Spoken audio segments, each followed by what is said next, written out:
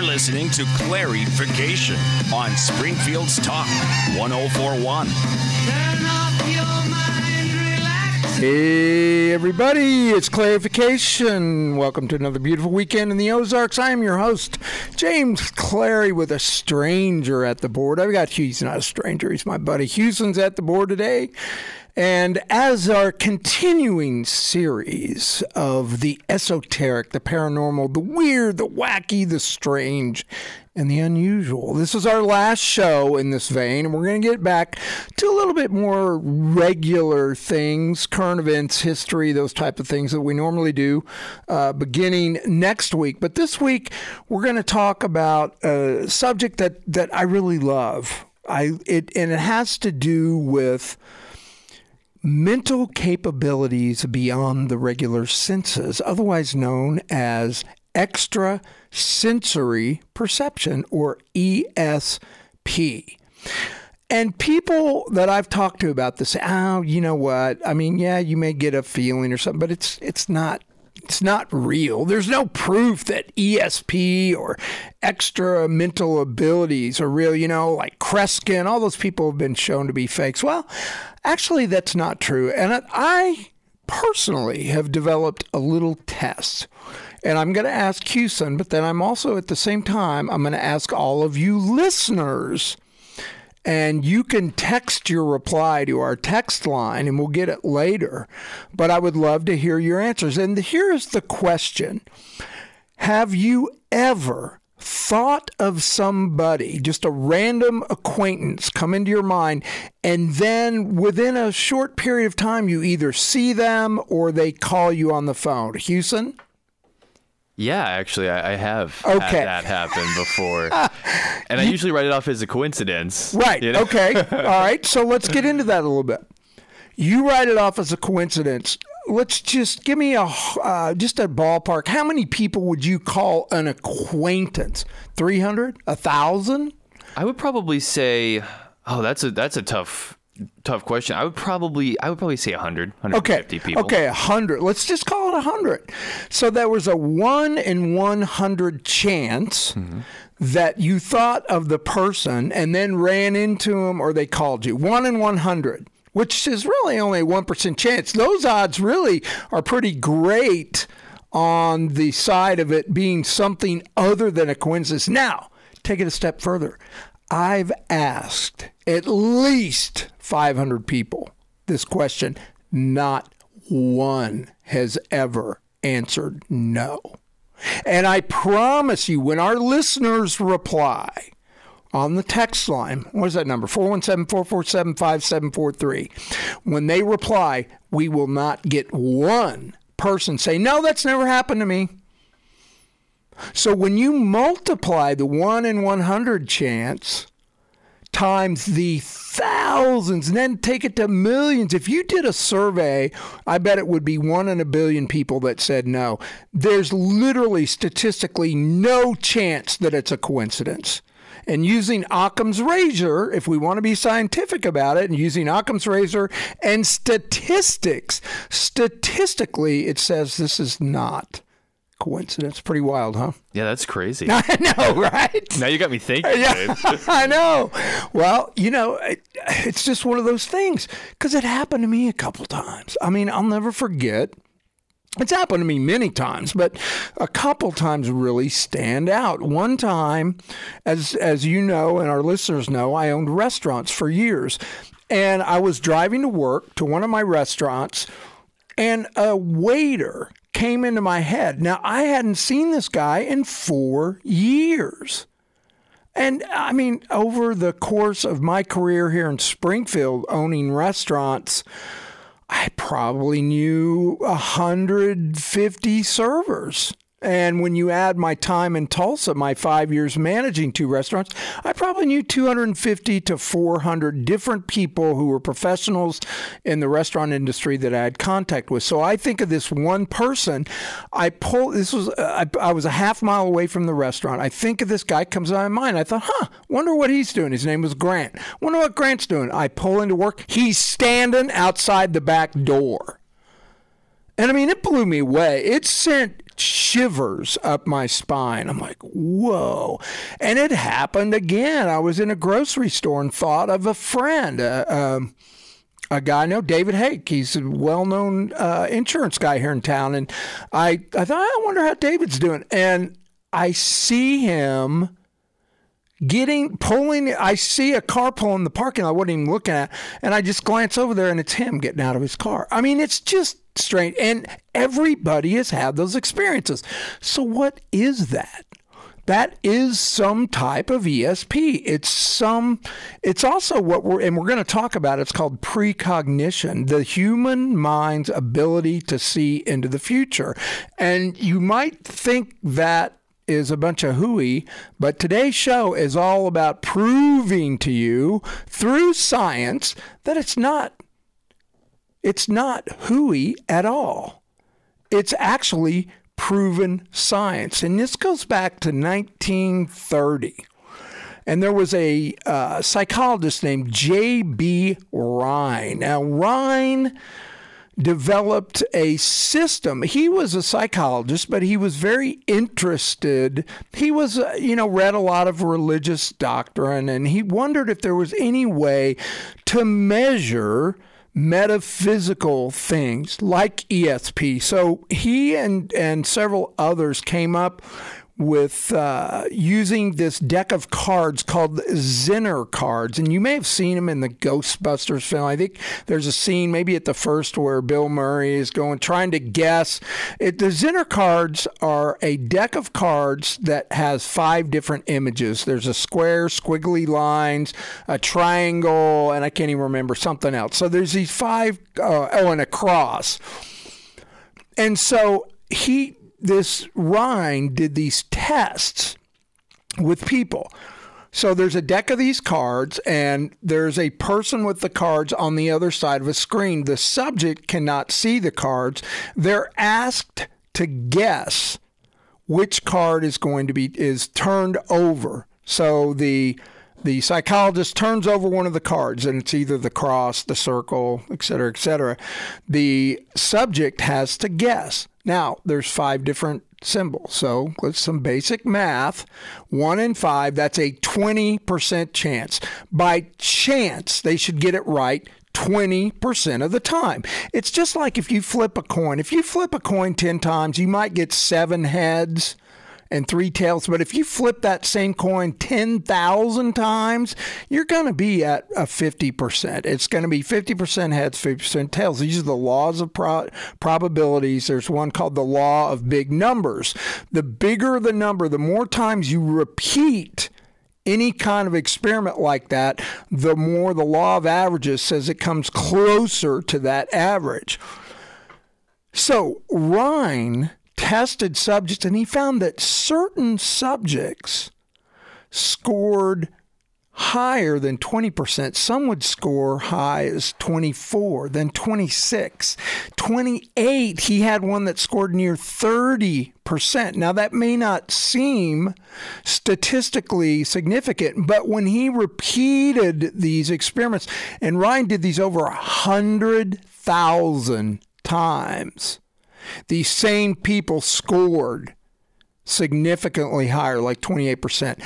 In science, that's called a statistical probability, and it could almost be called a certainty. I mean, you may not know this, but you've probably heard that taking an aspirin can reduce your chance of a heart attack. But the actuality is that it gives you like a 0.01 better chance of not having a heart attack. So in science, small statistical anomalies are considered really important. And for a guy to score 8 points higher, 28%, when it should be 20%, is huge. It's not just huge. It basically proves that there's something else going on.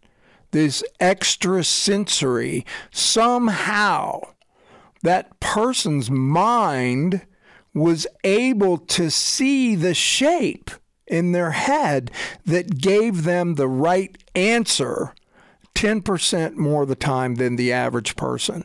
We're going to talk a little bit more about Ryan, but wait till you hear about Daryl Bem and his studies. It's crazy. It's Clarification. We'll be right back.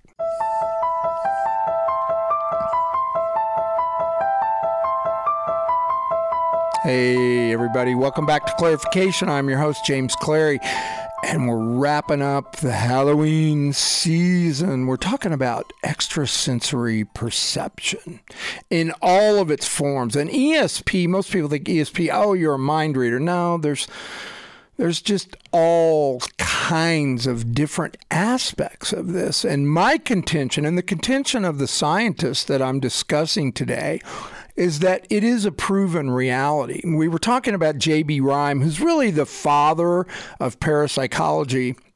By the way, I might mention that he was a professor at Duke. It wasn't like he was at some outlier university. He was at Duke University. He started the whole field of parapsychology. Now, mainstream science today writes this whole field off, which is really frustrating. You know, not all scientists, but most of them just say, oh, it's woo-woo. Of course, they never discuss the data. Today, we're discussing this data. So this Rhine, his most famous series of experiments were the ESP test involving a guy named Hubert Pierce and Ryan's research assistant, J.G. Pratt. So it consisted of a series of 4 sets of tests. Pierce was tested with Zinner cards by Pratt, who shuffled and recorded the order of the cards in the lab, which was 250 yards from where Pierce was sitting in the campus library.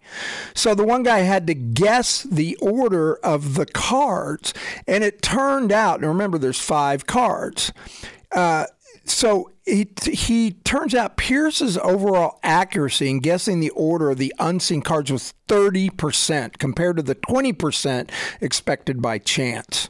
So in 1934, Rhine published the results of his research in the first edition of a book titled Extrasensory Perception. So Rhine is the one that coined that phrase, and he really was the father of modern science in parapsychology and study of anything that is outside of materialistic science.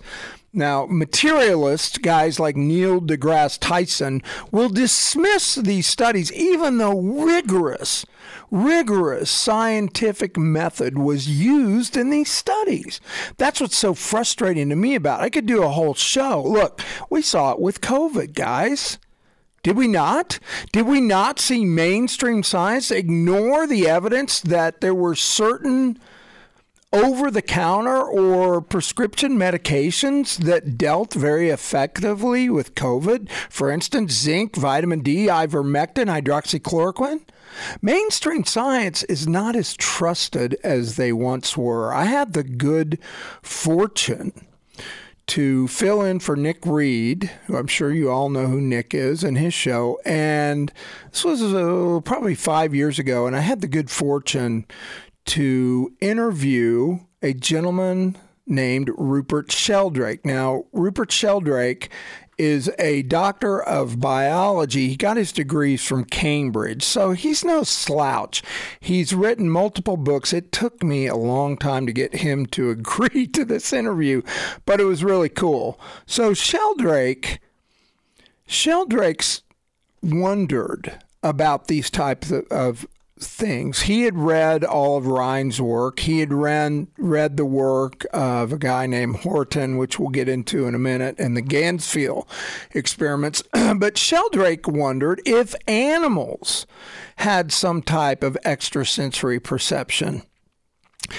I know many of you have pets. Have you ever noticed? I remember I had a cat that literally, I swore that as soon as I thought about feeding the cat, that it would get up and start meowing before I'd even moved, just the thought. So Sheldrake wondered. He had a friend who swore that his dog would know when he's coming home, because every time he came home, the dog was standing at the door waiting. So the gentleman assumed, well, my dog knew I was coming home. Well, it could have been any number of things, though. It could have been that the dog heard the certain engine noise of his car. It could have been that the dog heard the car door close, or any number of things, the gentleman's walk. Could have been any of the things. So Dr. Sheldrake decided to test this. So he sent out notices to many people, and he got hundreds of replies of people that swore. I think he said he had over 1,200 people that said their dogs knew and 600 that their cats knew when they were coming home. So he selected a few of these people. He put a time-lapse camera in the home, and then now it's really important that when you're doing a scientific test that you allow for all the variables. Like it said, dogs do have a sense of time. So it could be just that a dog knows that you get home at 5:30. Every day at 5:28, the dog's going to get up and go to the door because it's the usual time you come home. So to take care of that variable in Sheldrake's experiment, he had a computer randomly call the subject and say, okay, now it's time for you to go home. So the person might, and then the second thing, to take out the variable of the dog listening to the car noise, he had them take a different mode of transportation. So if they normally drove home, they didn't drive their car. They had a taxi drop them off, or they drove a bicycle, or they took the subway. It was a completely different mode of transportation. It was a different time. So those two variables could be discarded as the reason the dog got up. So here's the fascinating thing about this experiment.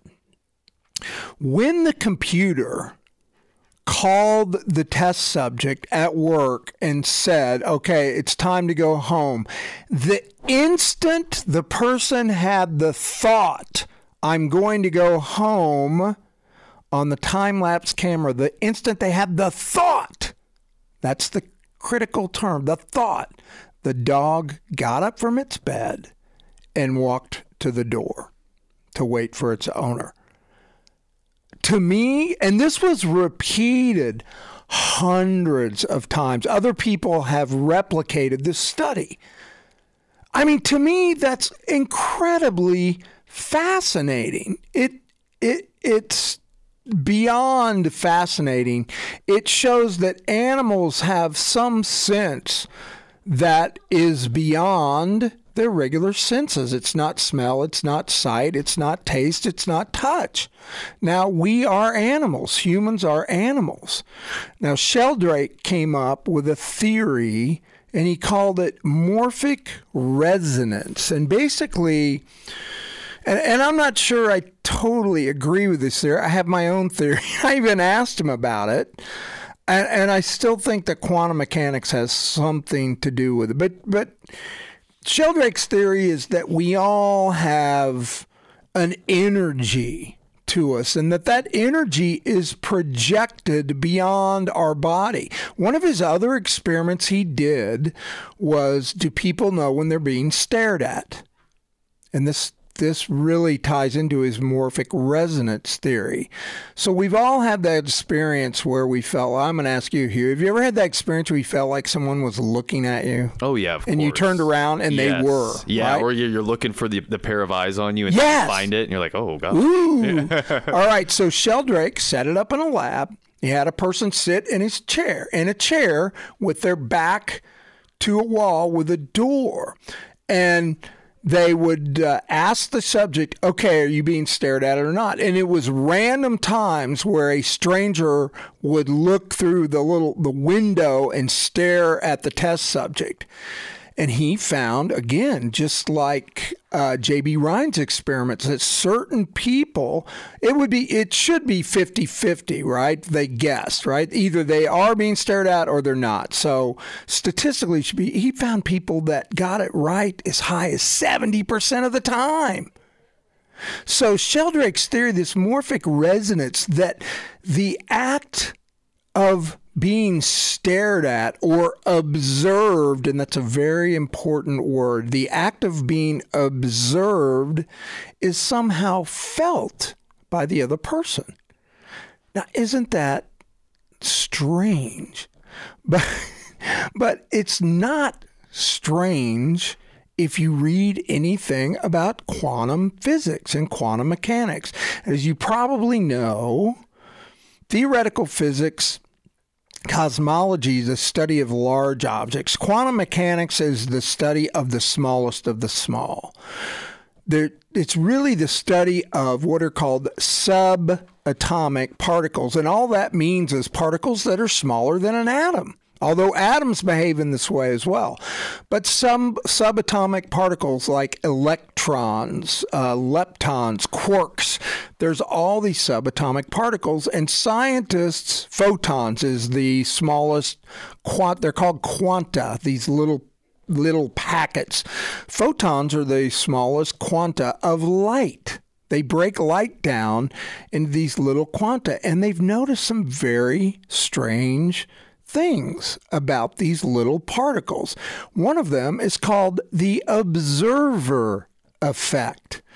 So the famous double slit experiment where they fire single photons through a slit onto a screen that records their position. To break it down simply is that when the machine is firing the photons through the slit at the screen, it forms what is called an interference pattern. In other words, it acts like a wave, not a single particle. It acts like a wave. The instant the scientist goes in the room to watch it, it acts like a particle. Science cannot explain this. Quantum particles know when they're being observed. Let that sink in. What are we made of? Trillions and trillions of quantum particles. It's clarification. We'll be right back.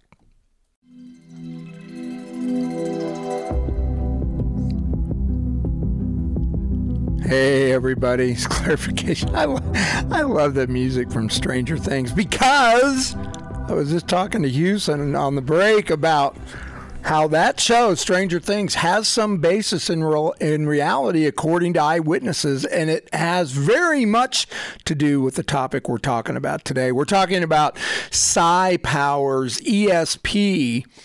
You know, one of the most controversial and extraordinary scientific studies that have come out in the last 20, 30 years was the 2011 paper by American psychologist Daryl Bem.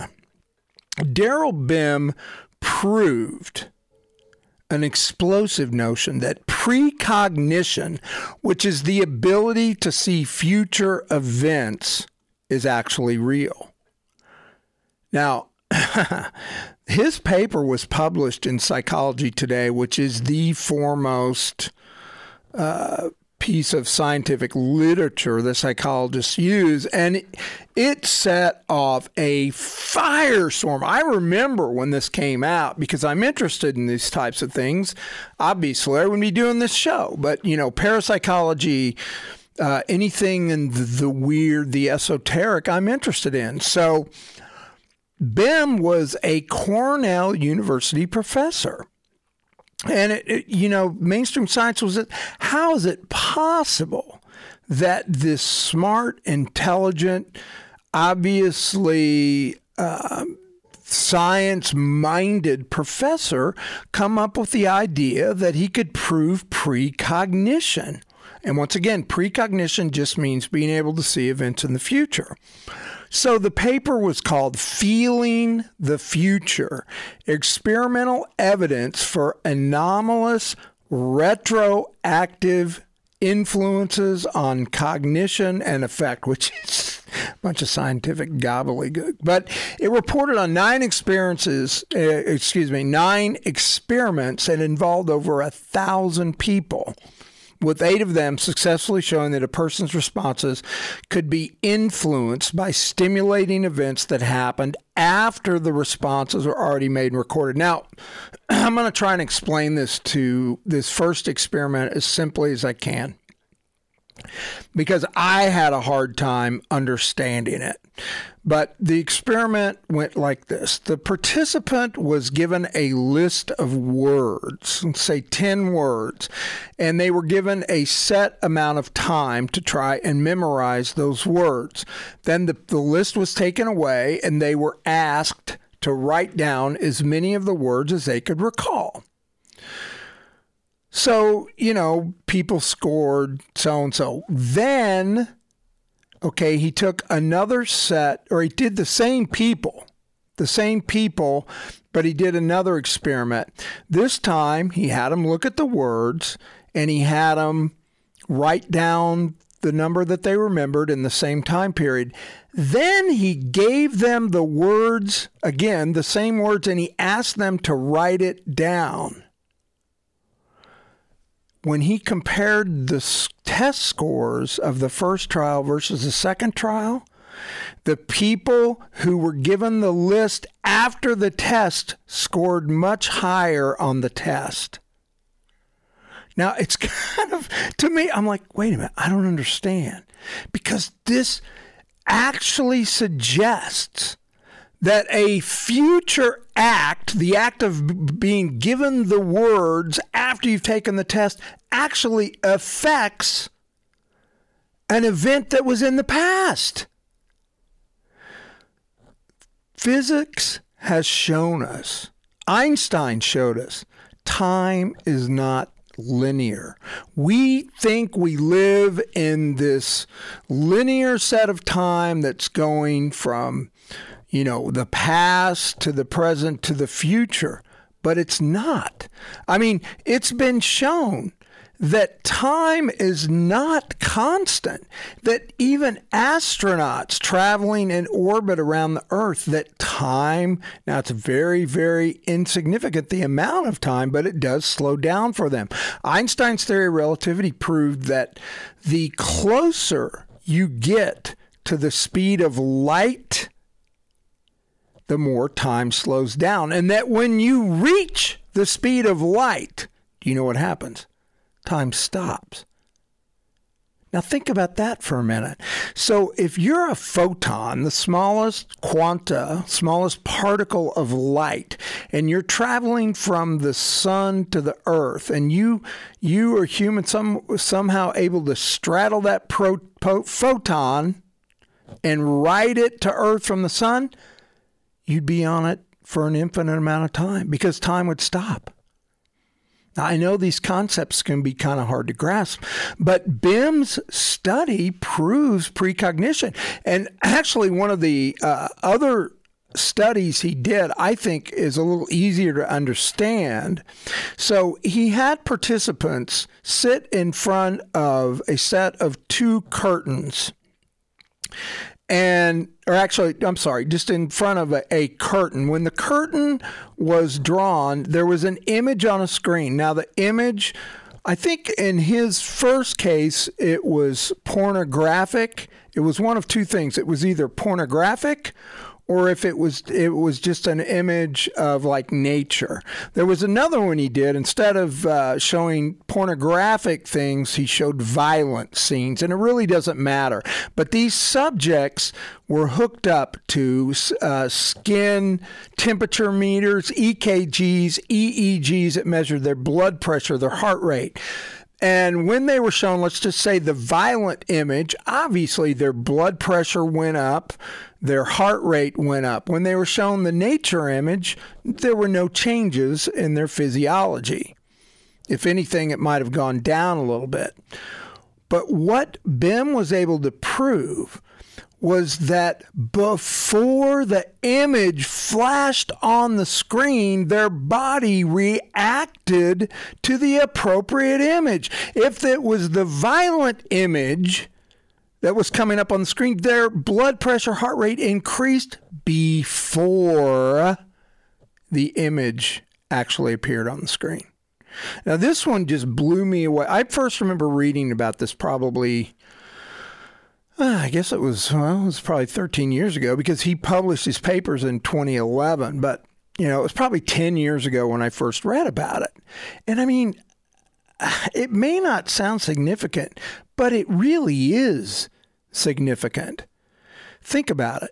Human minds have the ability to predict the future. I mean, it may explain a lot. You know, how about people like in war, how soldiers just ducked and just a bullet just grazed over their head, or they just jumped into the street to save a child. We all think, wow, just lucky, his timing was perfect. What if something in our physiology, and I'm not saying this is woo-woo, I'm suggesting there's scientific rationale for this, that it's an evolutionary advantage to have these mental abilities. You could survive the ancient hominids a million years ago. Australopithecus on the African savanna was more likely to survive if they had these mental abilities, if they could feel or somehow sense the cheetah attack was coming. So it's an advantage. When we come back, I'm going to tell you some crazy stories involving ESP. It's Clarification. I'm James Clary. We'll be right back.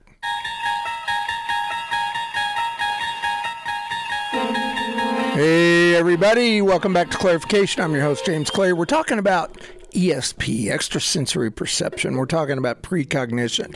Can the human mind see beyond somehow, see beyond sight, smell, touch, and taste and feel? Yes, we can, and science has proved it. We've already talked about a couple of the most notable experiences, but, you know, let's talk about more anecdotal instances. I want to read you an article that was in the LA Times because as I was getting ready for the show, I don't do a ton of preparation for these shows because I tackle subjects that I have some knowledge about. And I remembered a story about a woman who claimed to have found the body of a murder victim through psychic visions. And this woman wasn't a psychic, she's just a normal woman. So this was the article that I pulled up this was in the LA Times, and it says, a Burbank woman whose, quotation, psychic vision, end quote, led detectives to the body of a murder victim was wrongly arrested, a judge ruled Thursday, saying that the Los Angeles police lacked sufficient evidence to tie her to the killing. A Van Nuys Superior Court jury will decide today the amount of the damages to the woman, Etta Louise Smith. Should be paid by the city for a 4-day stint in jail that she likened to being a caged animal. Smith, 39, sued the police department, alleging that detectives lacked reasonable grounds to arrest her in 1980 for the murder after her vision led her to the body of a missing Selmar nurse. And I remember reading about the story. I didn't know that she had sued the police and won the suit. But the way she described it is, this is a California woman. She's driving down the road and she had this vision in her head. She had heard on the news about a nurse that was missing, and apparently they suspected or feared that there was foul play involved. So she had heard the news story. She's driving along and she gets some kind of vision in her head that's saying, I'm here, I need help. And she really didn't know what was going on, but she turned her car off the highway. She went down a dirt road and she kept getting directions. She went quite a ways off the highway, and eventually she walked up and she found the murder victim's body, which is just crazy. So what does she do? She calls the police. Well, what do the police think? They said, well, how did you find her? Well, I was driving down the highway and a psychic vision told me to turn off the highway and take these 4 turns and walk up this hill and into this little grass and find the body. They're like, this woman's wacko. So what'd they do? They arrested her. So let me finish with the article says, 2 days after the nurse's highly publicized disappearance, Smith reported to police that she envisioned the woman's body dumped in a rural area above Lakeview Terrace. Testimony in the 7-day trial revealed within 45 minutes after relating her vision to detectives, Smith, accompanied by her 2 children and niece, found the body and led police to the location in Lopez Canyon. So, doubting her story, detectives questioned her for 10 hours before arresting her on suspicion of murdering the nurse. The nurse's name was Melanie Uribe. Smith was a Tacoma resident, was released 4 days later and never charged. 3 men with no known connection to Smith eventually were convicted of the murder and serving sentences up to life in state prison. So her attorney argued that the police never really believed Smith was involved in the beating death. Yeah, and that's kind of important. The nurse was beat to death. Beaten to death. But suspect she might have learned of the body's location through other means than a psychic vision. Detectives surmised that a weekend in jail might scare Smith into divulging the true source. So her attorney said, finding a body is not a crime. Having a vision is not a crime. Having information about the murder itself is not a crime. Having information about the murder and not giving it to police is not a crime. It just isn't there. So, I mean, that is just one of numerous stories. But the reason I brought that one up, because it got so much press. I think Unsolved Mysteries did a segment on it, and they interviewed the woman who was arrested. Look, the evidence is overwhelming. I would say the question is not whether or not psi, and sometimes this whole field is called psi, short for psychic, psi spelled PSI. The question is not whether psi abilities exist, but rather, why has mainstream science tended to ignore it?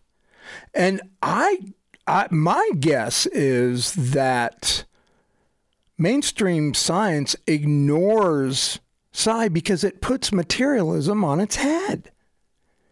It could but it gives more credibility to all things metaphysical. Things like trances of meditation and religious things. Things like angels and miracles. Look, I would say it's pretty much a miracle that some woman driving down a California highway is led to the body of a murdered nurse. I mean, if that's not miraculous, I don't know what is. You know, one of the coolest things I think in this whole field is the study of random number generators. And you might ask, what is a random number generator? So a random number generator is just what it sounds. It's a computer-like device that generates random numbers, and they could set it to, let's say, numbers between 1 and 100. So it would just randomly pick 39, 78, 11, 7, 22, 48, on and on. So there's a group called the Global Consciousness Project, also GCP for short. It's also called the EGG Project. And what they've done is they set up a parapsychology experiment. It began in 1998 in an attempt to detect possible interactions of global consciousness. So we're going from the individual, like the woman in California, or the individual dogs who knew their owners were coming home, or the people that knew that they were being stared at, to, is there a global consciousness? Are we all connected in some way that affects things, that affects each other, that affects other things.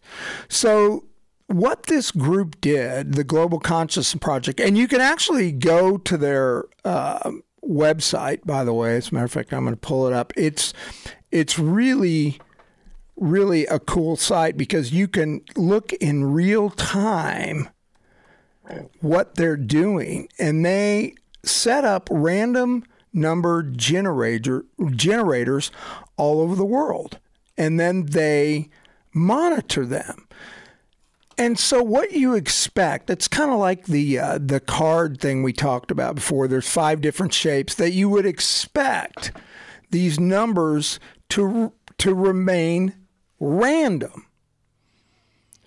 So they collect this data, and what they found is that when events that are of a global nature occur, that the random number generators are affected, that there's a significant spike in the data. And you can look, they graph these random numbers as they're being generated, and you see there's just little fluctuations that goes along. And then you look at a particular date and or time, and you'll see a huge spike where the numbers went from random to some other scheme where they're not random at all.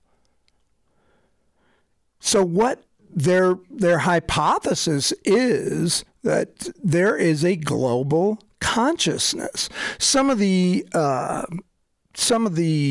events most notable in their research were the death of Princess Diana.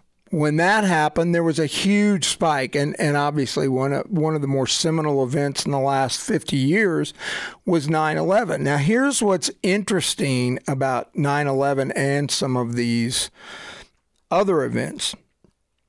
As they're watching the random number generator graph going along, no major fluctuations, it spiked before the first plane hit the tower on 9/11. Just as in the experiments that showed the violent images or the nature images where the human mind was able, through precognition, to see into the future, somehow global consciousness knew an attack was coming that would have worldwide ramifications. Now, the latest reports on global consciousness, George Floyd and the BLM, the outrage protest over George Floyd's murder continued. I'm looking at you can look it up on global consciousness. It's actually global mind.org. And you see that when Derek Chauvin, the videos of him kneeling on George Floyd's neck, the random number generators went crazy. When the first reports came out of the coronavirus crisis, same thing. The election in 2020, random number generators went nuts. The Capitol insurrection, J6, the Chauvin verdict. So go to the global there is some type of consciousness, and we're almost out of time, but I wanted to mention one thing: quantum entanglement. We talked about the observer effect. The other thing scientists know is that when two particles come together, they become entangled, and they have an effect on each other, even if they're on the other side of the galaxy. And that literally could be what we're witnessing here. We're back to regular stuff next week. It's Clarification. I'm your host, James Clary. See you then.